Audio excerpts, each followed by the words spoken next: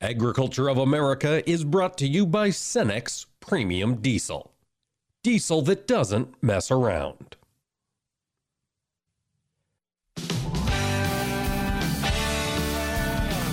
Informing America's farmers and ranchers. This is AOA, produced by the American Ag Radio Network. Now, here's your host, Mike Pearson. Hello, folks. Thanks for tuning in to AOA on this Tuesday, March 15th. There's a lot happening today. Earlier today, it was announced that the producer price index, the producer prices, has risen 10% in this country. That's a sign that the Fed is likely going to increase interest rates tomorrow. We're going to talk to Darin Newsom from Newsom Analysis in segment 2 about just what this is doing to the stock market.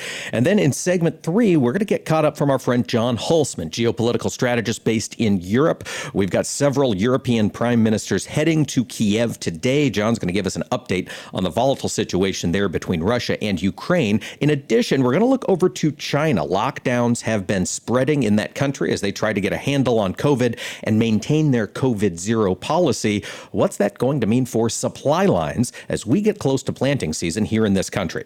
Finally, at the end of the show, Steve Pitstick of the Illinois Soybean Association is going to join us. 5 state soy organizations got together to fund some research looking at the potential path forward for soybeans. Steve's going to share with us some of that research.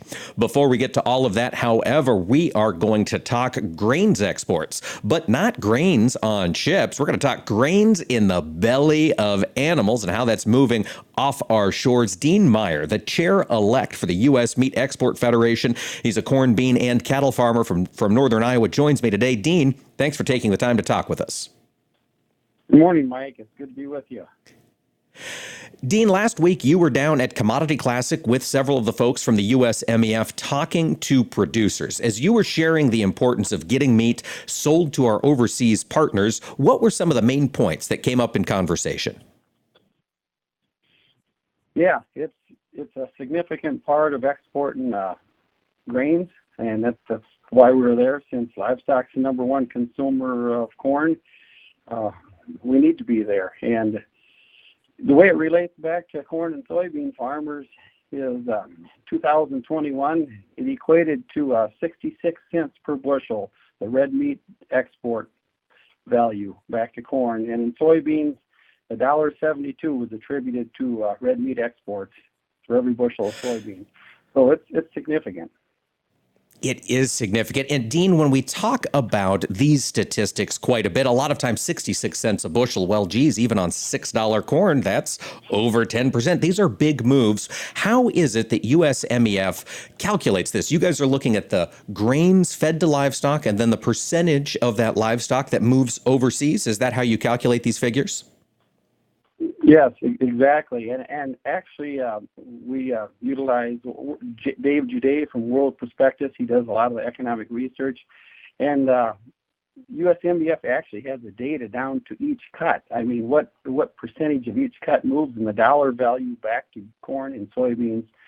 You know, for example, the hams, you know, the skirt, short ribs and the beef. And it's just amazing how each cut, and that's why it's so important to utilize all cuts and find markets for each one of these individual cuts so they're utilized to the maximum dollars. And then on top of that, it's the variety meats, you know, that add value. Yeah, that's the key. There's a lot of products of animal production, protein production that we produce in this country that Americans just aren't so fond of eating. I think of liver myself, and I'm sure all of us have our own, but those have markets overseas. Dean, and USMEF, I imagine, has been having those conversations to keep those markets open. Have you been a part of any of those? Yes, we've been at the table. I mean, the board is always, I mean, that's really what we said on the board doing, deciding where to put those dollars.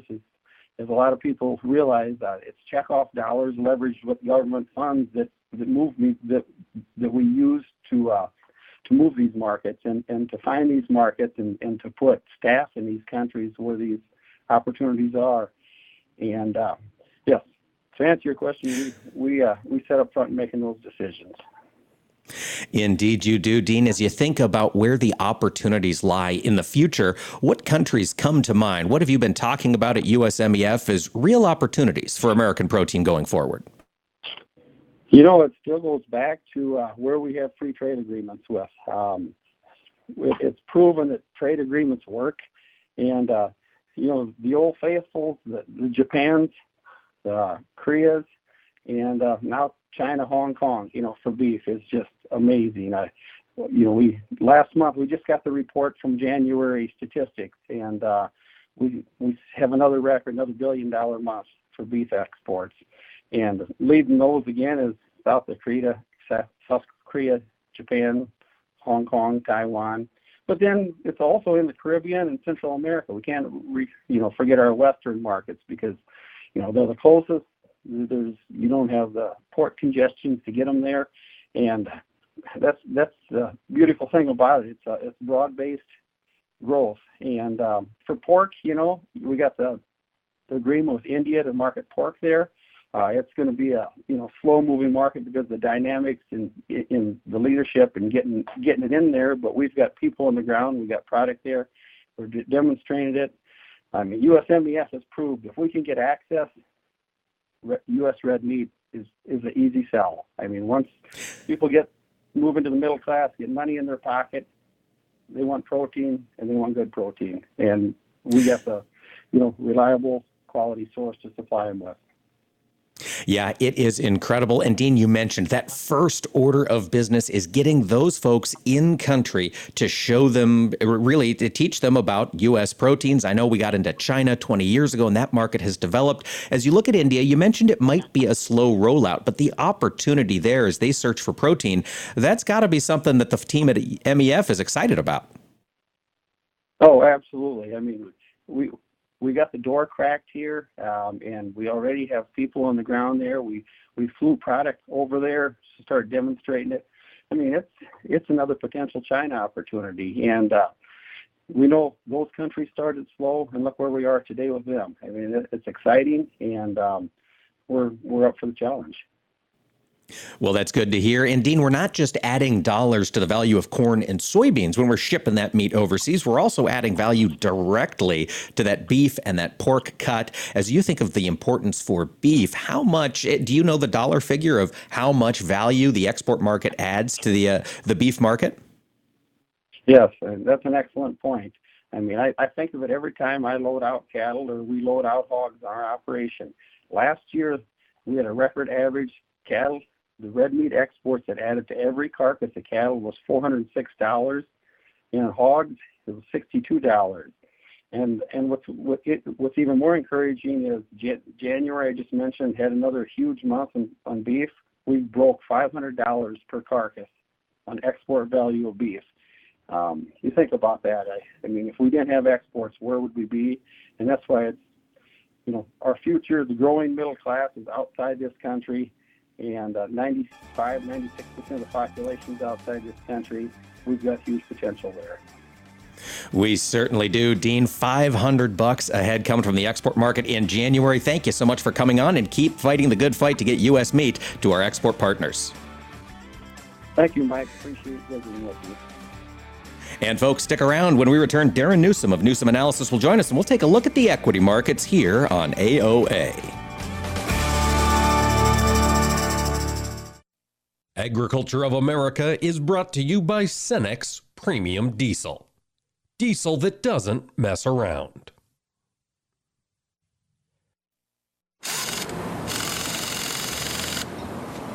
Oh, nice engine. Supercharged? Yep. High porosity and aggregates? Yep. Porous medium for gas exchange? Uh-huh. Microbial catalytic potential and repository for carbon and nitrogen? Check, check, and check. Oh man, that is good under the hood. And to think I used to be impressed with Hemis.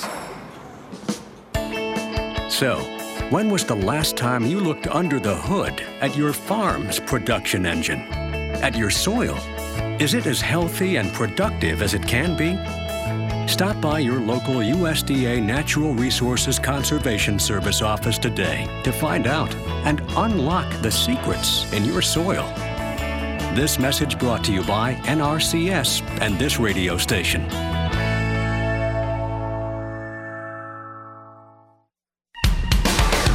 Every Tuesday, we'll be sitting around the table, sponsored by CHS. Join us and learn how CHS creates the vital connections that empower agriculture, helping farmers and ranchers like you succeed.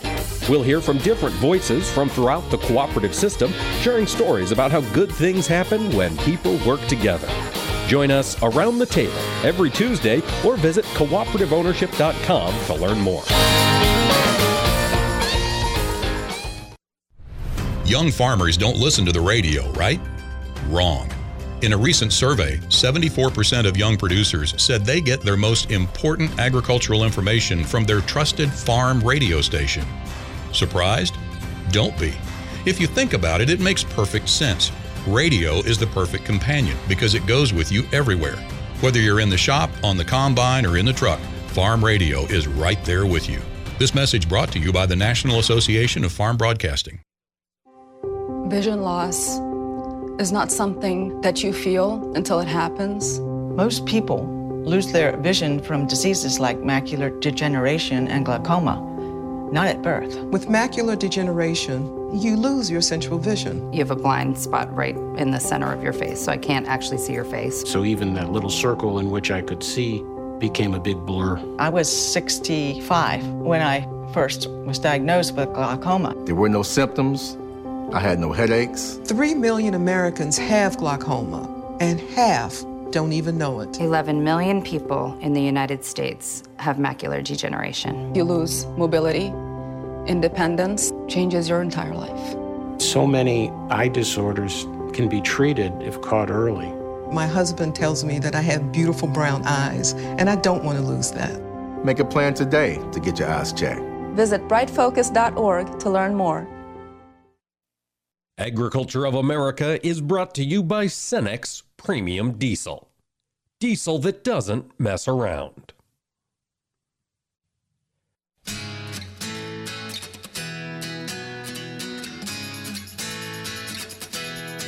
Keeping farmers and ranchers informed. AOA. Now back to Mike Pearson. Welcome back to AOA, ladies and gentlemen. We have been watching the markets closely on this show because as this uncertainty around the world continues, one of the main places American farmers are seeing it impact us is in the commodity markets. We're also seeing it impact the equity markets. Inflation data continues to come out. There is a lot happening in the world of global finance. We are going to talk about some of that with our guest next, Darin Newsom of Newsom Analysis. Darin, let's start with the grains. We're down a little bit, just consolidating here at these elevated levels? Yeah, Mike, it's interesting. I think we can go back to, and it does have to do with investments. We can go back to last Friday's CFTC Commitment to Traders Report, and I look at legacy futures only. It's the easiest one to look at, makes the most sense.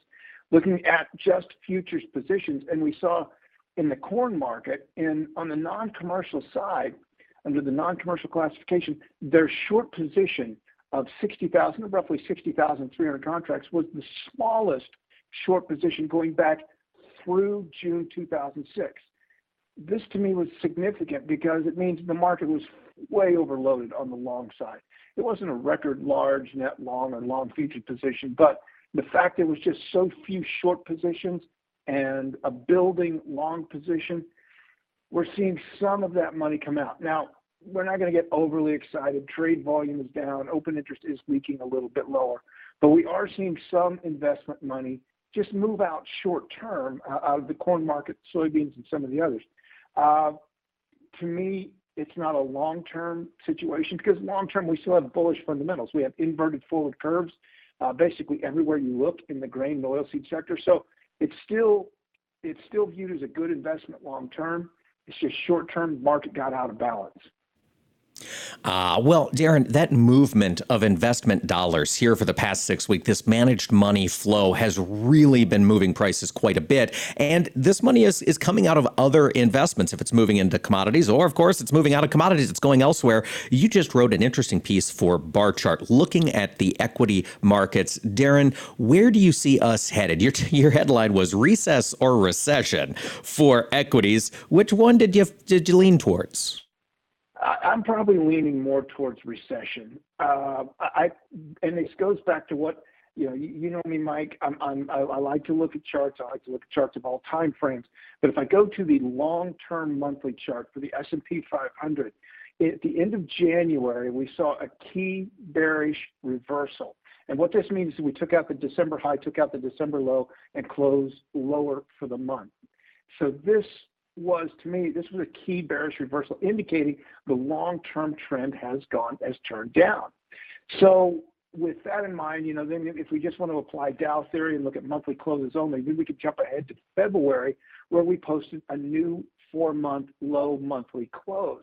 And that's another bearish momentum indicator. So to me, long-term trend is now down. That means we're probably moving beyond just a recess here, where we just take a little break, money shifts around a little bit, and we're looking more at a recession. Federal Reserve is going to try to wrap its hands and try to get control of inflation. They're going to start raising interest rates. We know that, possibly as early as Wednesday. So all of these things are going to come into play. I think stock markets in general have room to move down. They've had an incredible run since 2008, 2009, and it's just time for a downtrend. And so to me, I think we would be looking more towards the recession side. Oh, boy. All right, Darin. Well, adding to that conversation, this morning, Labor Department reported producer prices up 10% year over year. When you hear those kind of numbers and you're looking out to the Fed raising interest rates, I hear a lot of people talking about the specter of stagflation. Darin, is that a concern you've got? Stagflation, possibly in time. It's going to take some time. And I guess I'm not an economist, so I'm not 100% sure of what stagflation means. Do I think that we could see continued inflation enough to start weighing on the overall economy? Yes. Looking at the economic indicators that I follow, the cutout market, the beef cutout market, certainly has been weakening. We'll see how it does here as we head into a more bullish seasonal time frame. But that certainly looks to me, it certainly has been indicating to me the economy should be slowing down. And if that's because of inflation or because of a lot of economic factors that are coming into play at this point, then maybe, yes, we are looking at a period of stagflation over the coming months. All right, Darin, as this money is moving around, you mentioned we're seeing very small short positions there in the commodities. We're seeing a downtrend develop in the equities. What are investors doing with this cash? There have been very strong profits made for a lot of folks over the past year in the finance sector. Are they just stockpiling it, sitting on it? What do you think? They may be sitting on some of it now. To me, they're still holding large positions in commodities. And again, we can go sector by sector, and almost every one of them, from energies to metals to grains and oilseeds. The only one with bearish fundamentals is the livestock, but almost everywhere else, they're probably still sitting on some sizable investment positions, some long-term investment positions. And as we see these markets break, we've seen crude oil break down, we've seen corn, soybeans, and wheat come under pressure. It's possible that we start to see some of that money moving back in on the idea that not just U.S. equity markets, but global equity markets could be trending lower here. So they may be moving some of the money to the sidelines. I don't think they're going to go into cash. That doesn't make much sense right now. But if they're looking at doing something, and if they're looking for markets and market sectors with long-term bullish fundamentals, commodities are still the way to go. You just have to pick and choose where they are, and you have to watch seasonal patterns. Well, that's true. And Darin, watching seasonal patterns as we get close to summer, of course, the driving season's about to restart. When we're talking commodities, boy, oil is the granddaddy of them all globally. Oil's down substantially today. Are we just seeing, again, that consolidation as folks assess the global climate? Yeah, there's a lot of headlines floating out there right now in the energy market. And again, we saw this market get way overloaded. It was incredibly bullish. And so we saw a lot of non-commercial money coming in. We saw the commercial traders panicking. So we saw the backwardation or the inverse in the future spreads and the forward curve just explode. All of that seems to be crumbling right now. Am I willing to say the top is in the crude oil market? No. But I would be very careful with crude oil. I would be more comfortable with things like corn and soybeans, not necessarily wheat, because maybe new crop wheat. But as we look ahead, we haven't even started to deal with weather issues yet here in the United States as far as new crop goes. We haven't even gotten into planting season yet for the spring crops, and the winter wheat crops are probably in pretty terrible shape given that it hasn't rained or snowed all winter long. So I think the weather issues are going to start to come into play, and we have to remember these markets are weather derivatives at heart. And so, I'm not the only one that sees that. The investors will likely see it. I think there's still a long-term opportunity here. Darin, given that the weather is so crucial to commodity market pricing and the challenges we've seen down in Brazil, have you been watching that second safrinha crop down there? And do you have any expectations on how Brazil might fare? I have no expectations. I know they're still dealing with, the leftover ramifications of the drought that they suffered through for their summer. But what matters to me is what's the market's view? I mean, let me pull this up here real quick. If we're looking at just the DC March future spread, which would be the new crop market here, the DC March spread is showing an inverse of a half cent right now. If I'm reading it right. So we've got an inverted forward curve for our new crop. That means we're going to be tight supplies. The May-July spread, which would account for some of what that second crop in Brazil would be, that's inverted by 32.5 cents. The July-September is sitting out there with an inverse of 18.25 cents. So, I mean, we've got huge inverses in these markets. That tells me the commercial side is concerned about what the safrinha crop might be. I have no opinion. I'm just reading what the market has to say, and the market's concerned about what production could be. Darin, this morning or yesterday, it was announced that Argentina is going to suspend exports of soy products. Meal's down today. Is this an opportunity for folks to secure meal, or was the market already pricing a pretty big decline out of Argentina this year? I think they've been declining. I think the market has been pricing in a decrease in Argentine production and exports for quite some time. But still, the long-term picture, this has to be a bullish, nugget for the soybean meal market. So I would assume the commercial side is looking at this and saying, hey, this is going to give us an opportunity if we continue to see some pressure in this oilseed sector. I think there's going to be an opportunity to get some longer-term coverage in place as we head into the spring and summer here in the U.S. All right. Well, Darin, there is always enough stuff to keep an eye on. Folks, if you want to get Darin's writings, he writes at DarinNewsom.com. And Darin, thanks for joining us. We always appreciate your insights. Thanks so much for having me on, Mike. And folks, stick around. When we return, John Hulsman, geopolitical strategist in Europe, will join us with an update on what's happening between Russia and Ukraine. And we're also going to take a look at what's developing in China. Stay with us on AOA.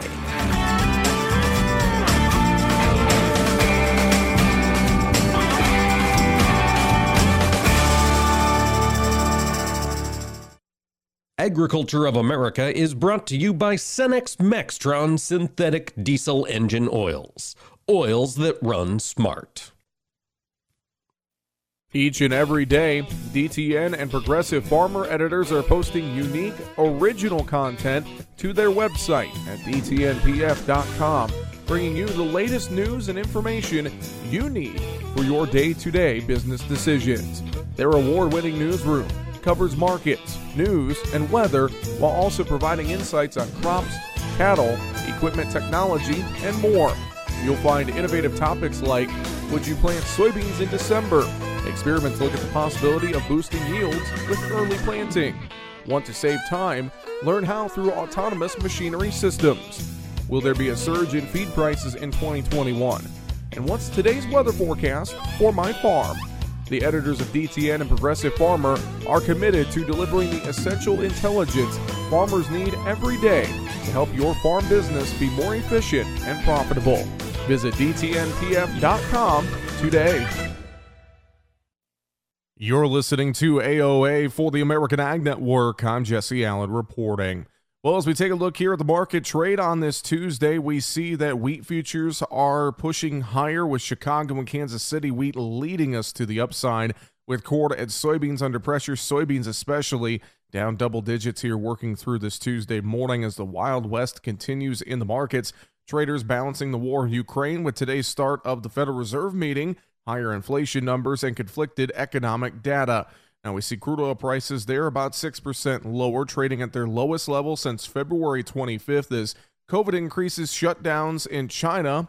As we continue to watch this situation very closely, the bearish demand implications of that, as wheat was bucking that bearish trend here as we work through our morning with reports that and ideas that Russian wheat exports have been banned through June 30th. So that's something we're watching very, very closely. Of course, just keeping an eye on this market overall with so many different factors playing in and still a lot of bullish momentum to the upside, but possibly maybe finding some ranges here in grains to kind of settle us out just a little bit. Cattle trade starting higher with hogs mixed on the session so far. Right now, May corn down 2.5, 7.45 at 3/4. December corn down 7 3/4, 6.44 at 3/4. May beans 21 lower, 16.49.5. November down 18 1/4, 14.62 at 3/4. May bean meal down 2.80 a ton, 4.81.50. May bean oil down 111.7284. May Chicago wheat up 29 1/4, 11.25.5. May Kansas City wheat up 27 1/2, 11.27.5. May spring wheat up 10 1/2, 10.80 3/4. April live cattle up 50, 140.82. March feeder cattle up 30 at 156.25. April hogs up 10, 102.30. You're listening to AOA for the American Ag Network. I'm Jesse Allen reporting. Nothing offers an opportunity to bond and give thanks quite like breaking bread together. This is especially true as we welcome our troops back home and keep those who are still stationed overseas in our hearts. Hi, I'm Gary Sinise. Since 2011, the Gary Sinise Foundation's Serving Heroes program has shown gratitude to our nation's defenders and their families by serving up nearly 500,000 hearty classic American meals at travel hubs and military locations. And now, together with our friends at Bob Evans Farms and their Our Farm Salutes program, we will help to provide even more meals nationwide, offering our defenders a taste of home and a feeling of togetherness around the table. Help us show America's gratitude through food and fellowship. Look for the Bob Evans Our Farm Salutes purple packaging at your grocery store and visit ourfarmsalutes.com to learn more. While we can never do enough to support the men and women who serve, together we can make a difference, bite by bite. Agriculture of America is brought to you by Cenex Premium Diesel. Diesel that doesn't mess around.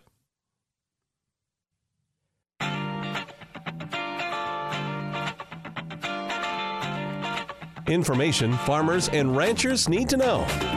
AOA. Now back to Mike Pearson. Hello, folks. Welcome back to AOA. Mike Pearson here. We are excited. We'll be speaking with John Hulsman here in just a moment. He's getting set up. But before we do, boy, goodness, there is news coming out of China. They are looking to cut reliance on their coal imports and push their mining of coal up about 300 million tons. So there could be some greenhouse gas emissions coming more out of China, all driven by this move higher in energy prices. Of course, that is impacting so many aspects of our world, and a lot of these have been driven by the conflict that has developed between Russia and Ukraine. One man who has been following this very, very closely every day is John Hulsman. John's been on the show before. He's a geopolitical risk consultant based in Milan, Italy. John, thanks for talking to us today. Mike, it's my great pleasure. Let's talk. We've got 3 prime ministers heading to Kiev right now. John, what, if anything, do you expect them to be able to accomplish? Nothing. I mean, it's a solidarity move, but the Russian agenda has stalled. It's clear now the Russian military plans called for taking Kiev in 2 days and taking Ukraine in 2 weeks. Obviously, they've tremendously miscalculated, and the longer that things go on and the better that Zelensky does in his Churchill impersonation, the more heart the Ukrainians have and the more cornered the Russians are. And you're in Europe, obviously, so you're around this a lot more than we are here in this country. The feeling of unity that we see represented on our media, Ukrainians coming together to fight off the Russians, is that, in your opinion, an accurate portrayal of what's happening in Ukraine? Yes, it is. Putin's made 4 geostrategic calculations that have proven wrong in a week, and more has changed in 2 weeks than has changed in 20 years. I hate to quote Lenin, but he said that for decades nothing happens, and then in a few weeks decades happen. And that's what's happening right now. NATO has been reaffirmed. No one is arguing the purpose of NATO anymore, which I've been fighting a rearguard action about for 20 years. Everyone understands now that life insurance in Europe is important. Two, the Ukrainians have proven their nationality. Rather than being divided and discouraged, Zelensky did not take the ride offered him by the United States. He took ammunition instead. He has an approval rating above 90%. Both East Ukraine, which has been Russian-speaking, and West Ukraine, which is Ukrainian-speaking, have united around him. And that's a huge change. Three, Germany has awoken from its very long strategic nap and is agreeing now to spend 2% of GDP on its military, along with France. That will leave the Europeans actually militarily capable for the first time since the 1950s. And four, at the largest level, you see a Cold War between democracies and autocracies forming. On the autocracy side, you see Russia as Robin to China's Batman, the junior partner. But on the other side, the dominant democratic force of India, Japan, the Anglosphere, English-speaking countries, the United States, and the EU. And all that has happened in the course of 2 weeks. And John, as you look out, that Cold War you highlighted, they're number 4, between democracy and autocracy with the world between Russia and China. Where do you see this relationship going? Is China going to be stepping in and buying these Russian assets in a big way? I think they will ultimately. They don't want to. This was not a war of their choice. They wanted a very quiet year not to scare the horses, because in November, Xi Jinping is going to be made leader of China for the 3rd time, which is unprecedented, in essence, leader for life. And he wanted absolutely nothing to go wrong this year. And yet history has a way of intruding.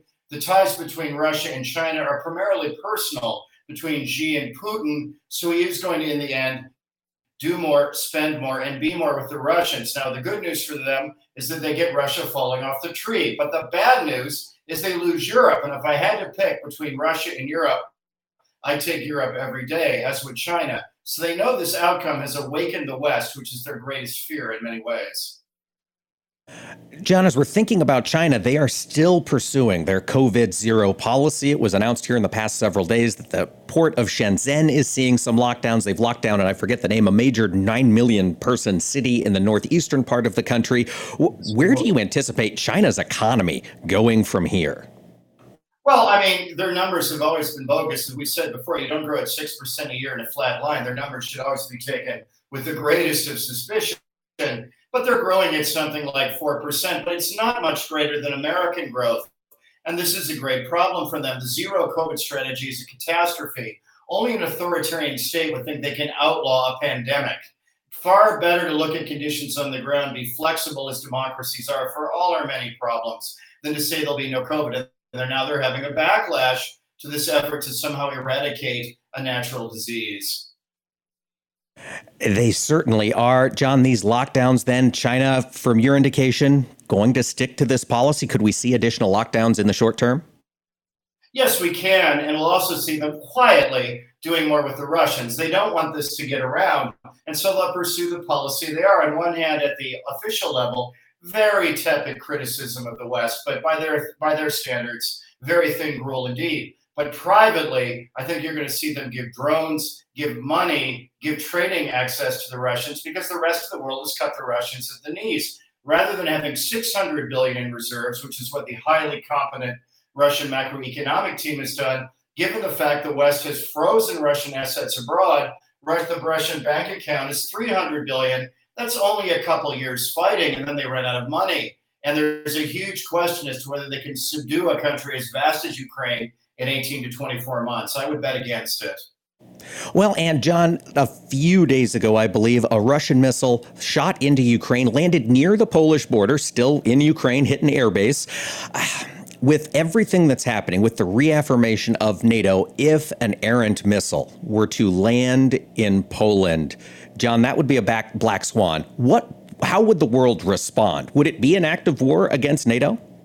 It would be, and I hope that Biden would have the good sense not to take the bait, because if things continue as they are, the Russians are playing a losing hand. They have to try to expand the war, meaning they either need Chinese help or somehow to make the situation different, because at the moment, the blitzkrieg, they thought they could take Ukraine in 2 days and the country in 2 weeks, and that hasn't happened. So now they have to win ugly, fighting city by city with barbarity, with brutality, which will take a great deal of time and a great number of casualties, and they'll never pacify the Western countryside, which can be bankrolled by the EU for a guerrilla war and armed by the United States. They need to change the strategic direction. And my fear is that they try to do so by luring us into something larger. We have to hold our nerve, as Jack Kennedy did.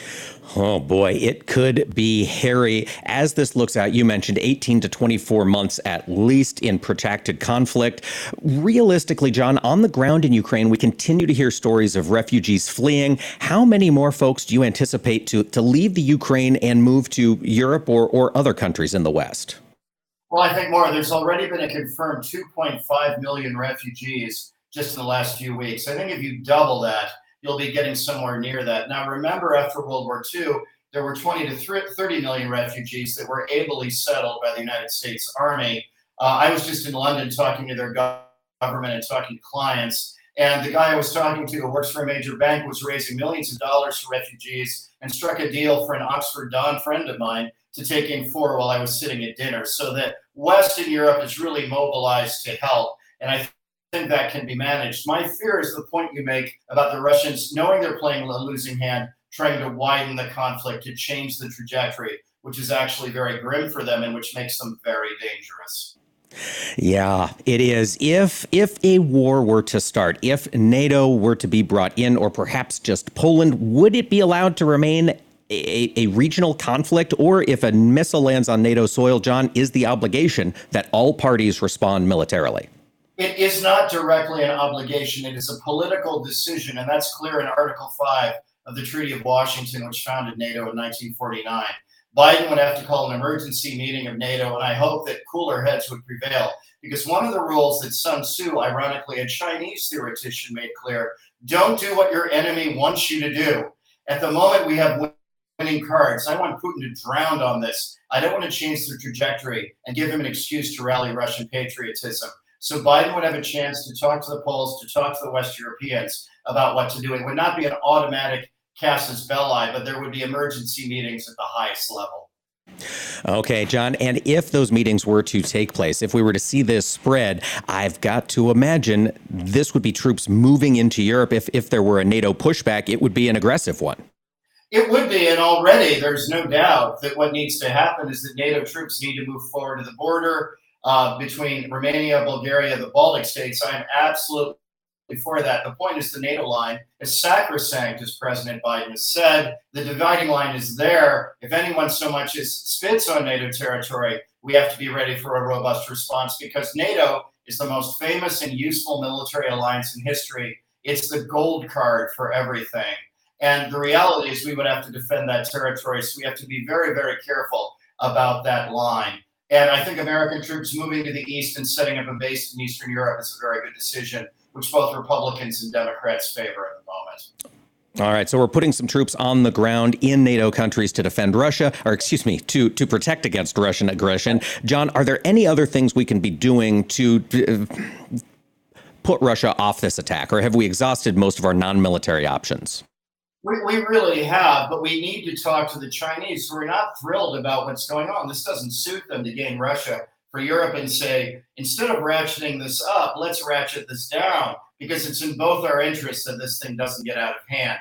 And so privately, quietly, I would hope that we're talking to the Chinese at the highest level because they have leverage with the Russians, not us. All right. Hopefully somebody is on the phone to China making that call. Listeners, if you want to get more of John's thoughts, you can go to johnhulsman.substack.com for his newsletter. John, we always appreciate your insight. Thanks for joining us today. Great pleasure talking to you, Mike. And folks, stick around. When we return, Steve Pitstick, the Illinois soybean growers, will be with us to talk about what they've been researching for the future of soy. Thanks for listening to AOA. We'll be right back.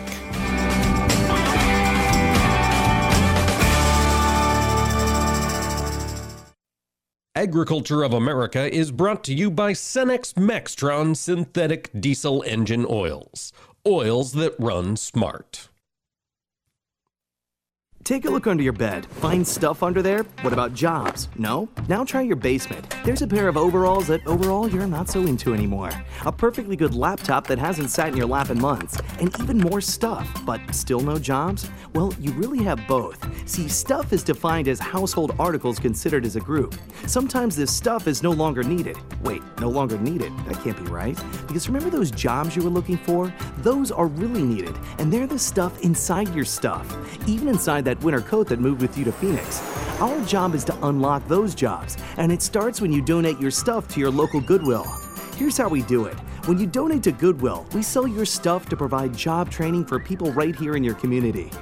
So just by teaming up with Goodwill, you help create jobs. And isn't that worth parting with the leftover guitar from your 80s cover band? Goodwill. Donate stuff, create jobs. Find your nearest donation center at goodwill.org. A message from Goodwill and the Ad Council. What do Mick Jagger, Barbara Walters, and Star Jones all have in common?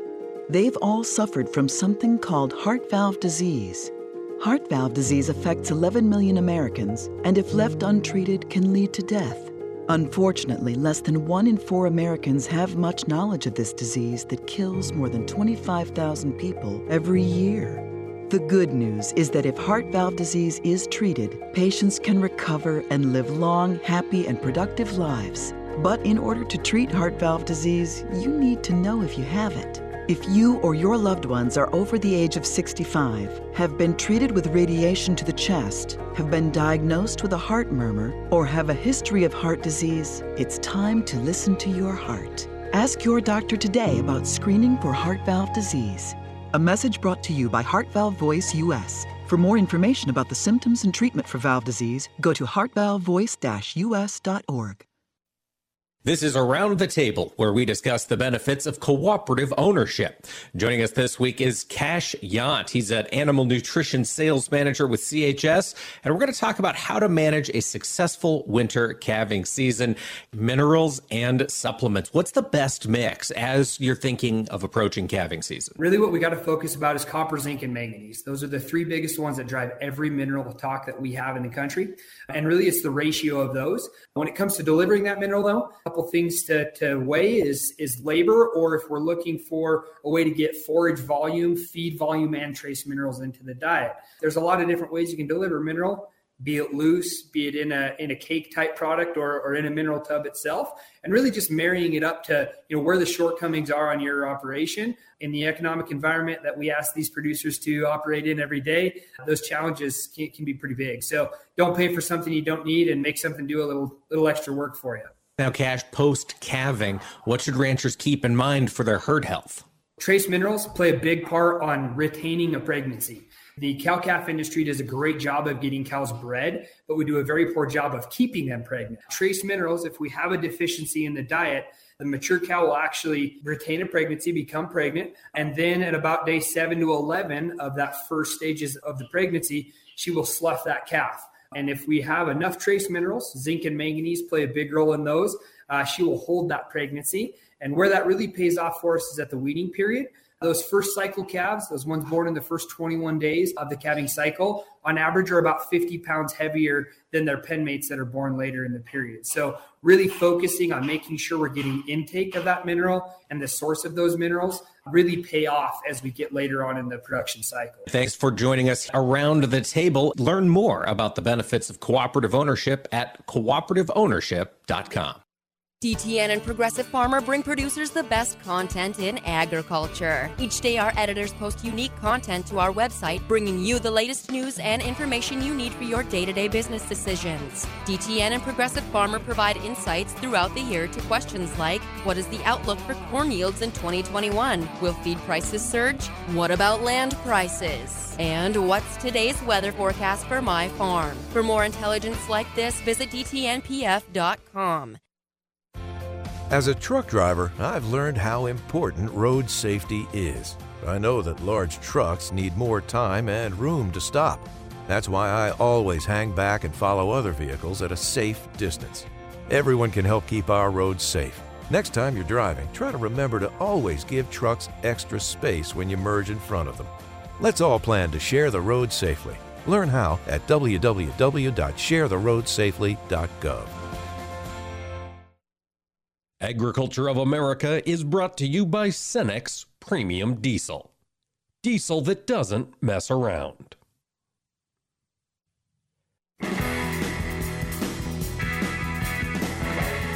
Information farmers and ranchers need to know.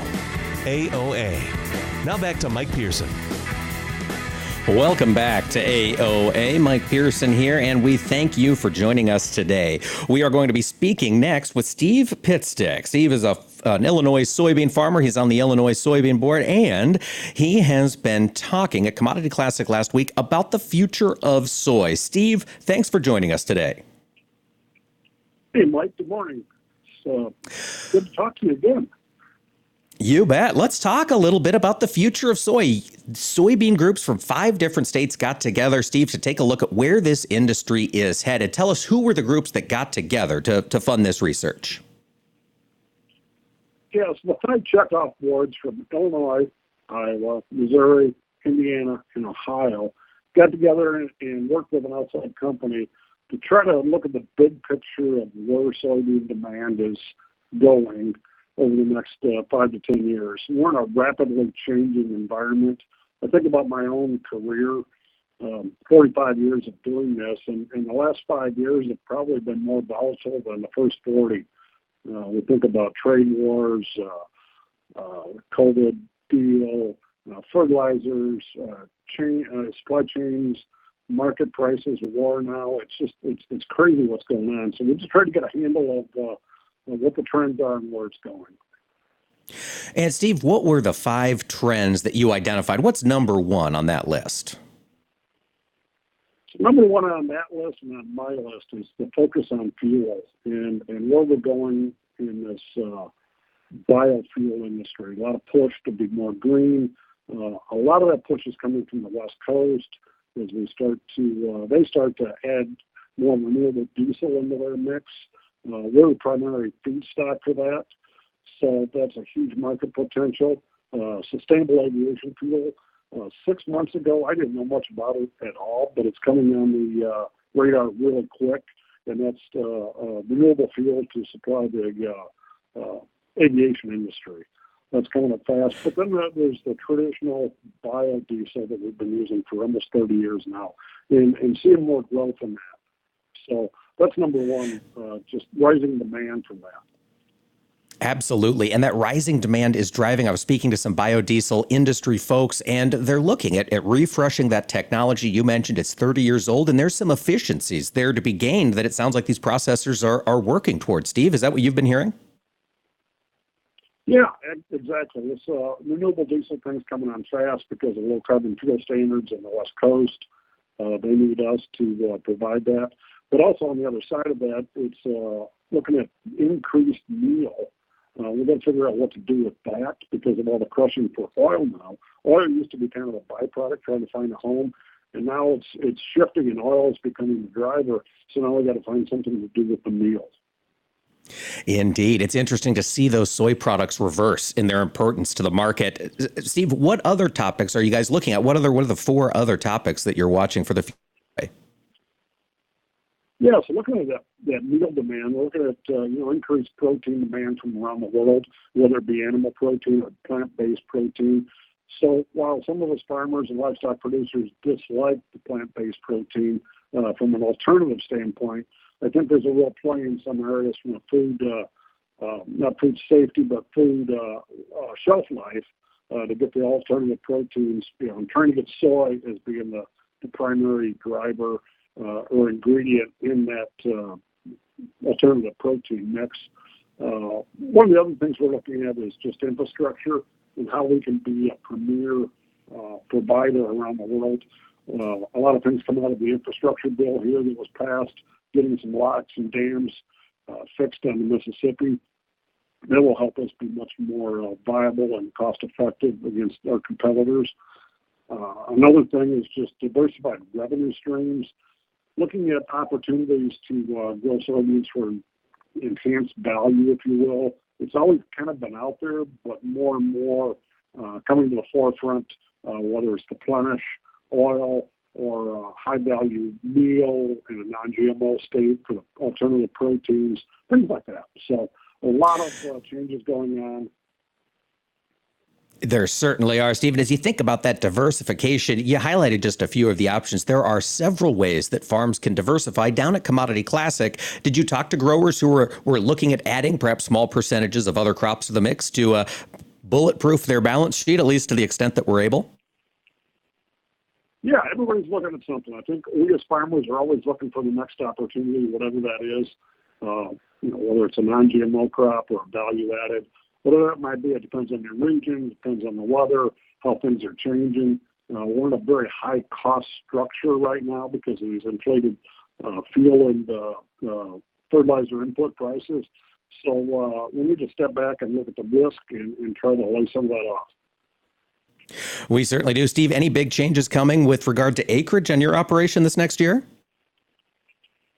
No. I'm here in northern Illinois, pretty much unchanged. We're a 50-50 rotation, just because of fertilizer prices, because of wetworm pressure, some of the traits not working as well as they used to, both on the insecticide and weed control side. We're leaving things pretty much as has been in the past, 50-50. And Steve, in your geography there, that northern Illinois area, bids for beans have been strong recently. Are you seeing that weaken at all? Yeah, so overall, a strong bid. Here in the last couple of days, it's been a little fluctuating. We had a wild market. Who knows, what's going to happen tomorrow. So pretty much strong demand through the export channels where I'm at. Well, there's always something coming up. Steve, if growers, particularly Illinois soybean growers, are interested in learning more about soy or joining the Illinois bean growers, how can they go to do that? Yeah, there's a website, futureofsoy.org, for more information.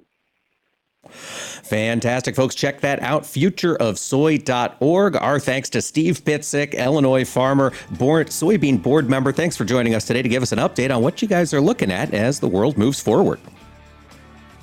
Thanks, Mike. Have a great day. And folks, tune in tomorrow. We'll have more AOA. We're going to be talking finance regulations, how they could impact your relationship with the bank. And we're going to get Kenneth Scott Zuckerberg looking at the outlook. So tune in to AOA on Wednesday.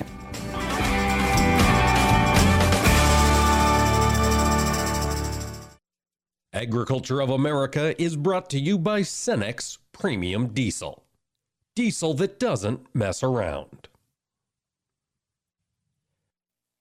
Okay, gotta be late. Gotta go. Where'd I put... wallet. Check. And... phone. Check. Keys. Check. Lunch. Check. Checking for the things you need doesn't take long. But what about checking for your safety? Right now, 1 in every 5 vehicles on the road has an open safety recall. But it only takes seconds to check for open recalls on your car at checktoprotect.org. All you need is your vehicle identification number or license plate number. Your automaker may not have the right information to notify you about recalls by mail, especially if you recently moved or drive an older or used car. Checktoprotect.org is the quick, easy way to find out if your vehicle has an open safety recall and find the closest dealer who can make the repair for free. Laptop. Check. Before you go, take a minute. Visit checktoprotect.org. Check to Protect is a program of the National Safety Council.